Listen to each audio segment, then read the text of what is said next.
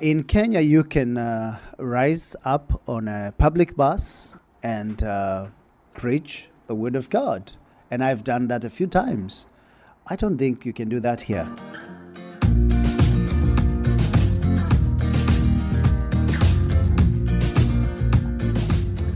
Welcome to Connections with Rich and Bobby. Hi, this is Rich Homeris. And I'm Bobby Hamlin. We're visiting today with Pastor Murungi Igweta from Kenya. He's the pastor of Trinity Baptist Church in Nairobi, Kenya. We caught up with him on his visit to the United States.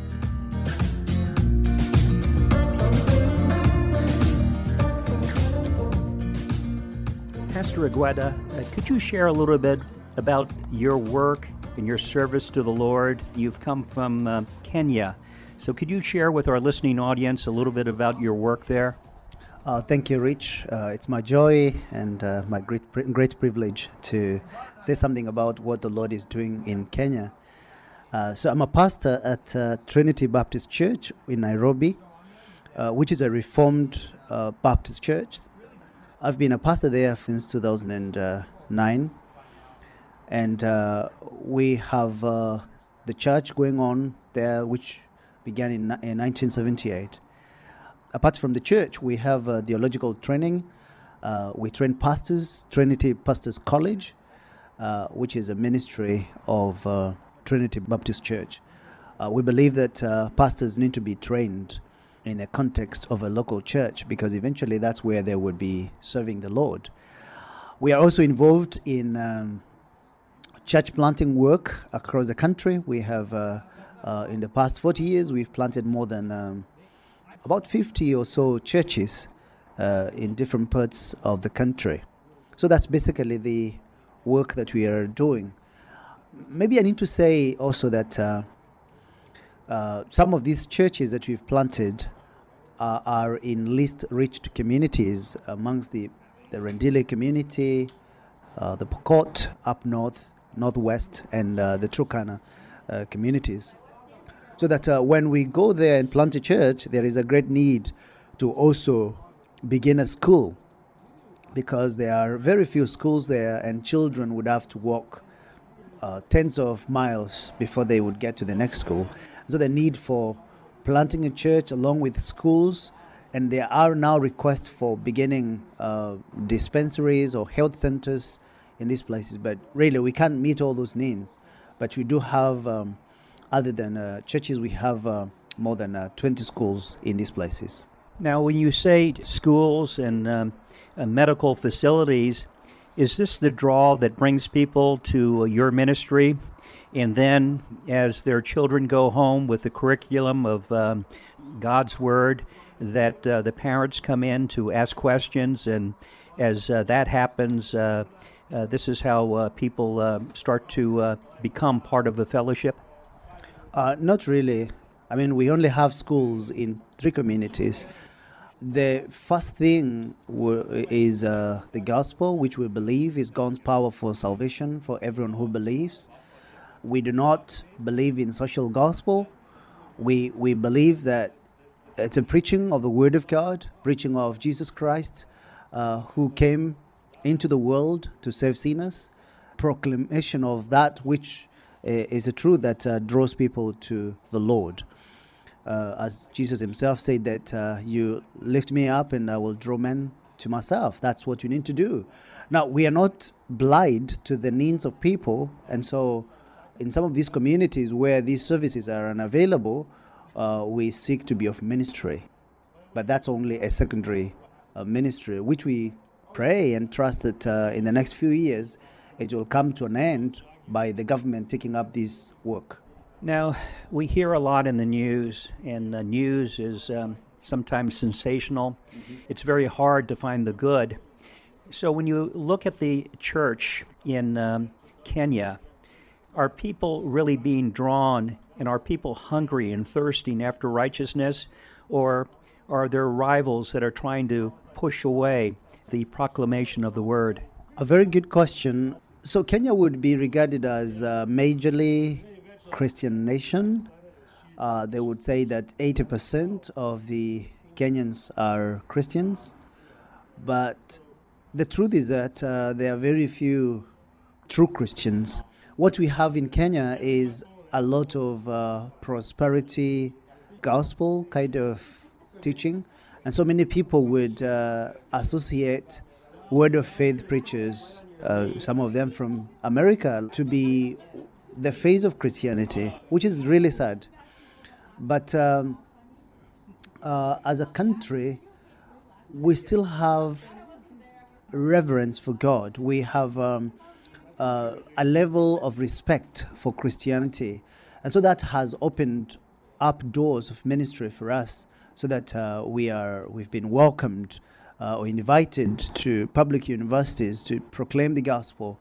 And we believe that by God's grace, by His power, the word of truth will continue to bear fruit.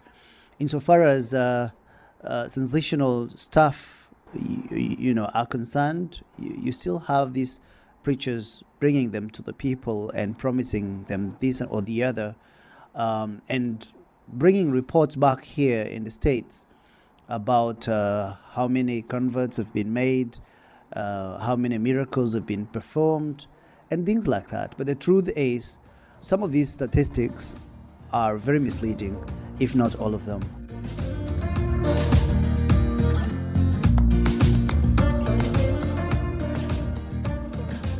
We're visiting with Pastor Murungi Igweta from Kenya as he shares about the spiritual climate in his country. And we'll return to our talk with him in just a moment. He has so much more to say, so stay with us. You're listening to Connections with Rich and Bobby, and we'd love to connect with you. Just go to our website at Connections with Rich and Bobby. Now that's all one word, and Bobby is spelled BOBBI.com. That's connectionswithrichandbobby.com. There, all of our podcasts are posted, along with all of our contact information. Also, you can connect with us on social media by friending us on Facebook, post on Instagram, tweet us on Twitter, or listen to our program on Pandora. So now, let's return to our talk with Pastor Igweta from Kenya.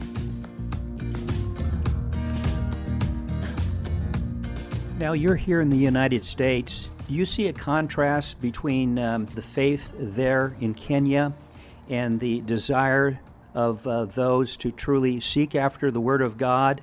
In the past, the United States was very proud in sending missionaries to foreign lands, but now missionaries are coming here to the United States. Have you seen a change in the atmosphere and a change to the openness to the things of God? I'm not so sure that I've been in the States long enough to answer that question, but partly because I've been only involved with Christians and churches that invited me. But from what I hear, there is no openness to the Word of God here as it is in Kenya. Let me give you an example. In Kenya, you can rise up on a public bus and preach the Word of God. And I've done that a few times. I don't think you can do that here. Another example is we have a nearby public primary school that recently approached us and requested us to be teaching the children in school, the Word of God every Friday morning. I suspect you would not be welcome in a public school to go and teach the Word of God, here in America. But you can correct me if I'm wrong. I think in many areas you would be correct that there is a saying, the separation of church and state, and so that prevents many from doing what you have the liberty to do in Kenya, to stand up in a public forum on a bus or go to a public school and to declare God's word. But that's not necessarily the case everywhere. Right. But coming here, you're talking about hermeneutics and how you look at it as far as declaring it and being faithful as you declare the Word of God to your congregation or wherever you go.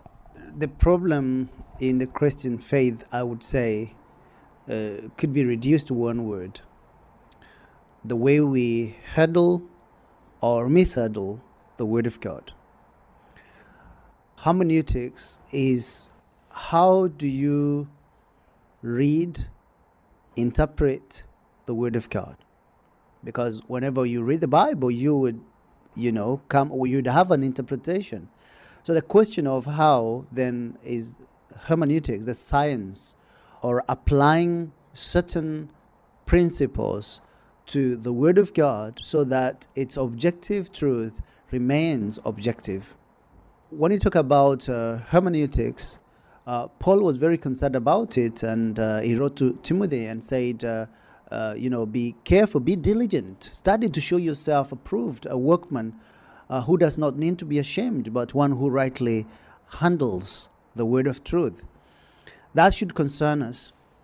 It should concern us that, one, that the Bible is written in a language which is a common language where words mean what they mean in other cases, where grammar is important in the Bible as it is in other literary works, where the context determines the meaning of words, where historical context is important. And all these things, when applied correctly, will ensure that the truth remains objective truth, which is the power of God for salvation, because we know that human beings are sinful. Naturally, we all were born in sin and remain in sin and are darkened in our hearts and in our minds until that time when God's own revelation, divine revelation, the Word of God, dawns on us. And that can only happen when the Holy Spirit enables us to see the Word of God for what it really is, as the Thessalonians receive the Word of God, not as the word of man, but as what it really is. And that should lead us to the truth that we believe and through which sinners are brought to the saving knowledge of Christ. Now, when you think of being able to interpret correctly the Bible, does that apply just to those that are declaring God's word, or to everyone that calls themselves or that is a child of God? Every believer need to have a basic hermeneutic skills, because no one reads the Bible in a neutral way. We all come to the scriptures with some mindset, and this mindset, this perspective, must be corrected by the right principles of handling the Word of God. So I wouldn't say that it's only the pastors who should learn hermeneutics, but every believer needs to have some basic understanding of how to interpret the Word of God.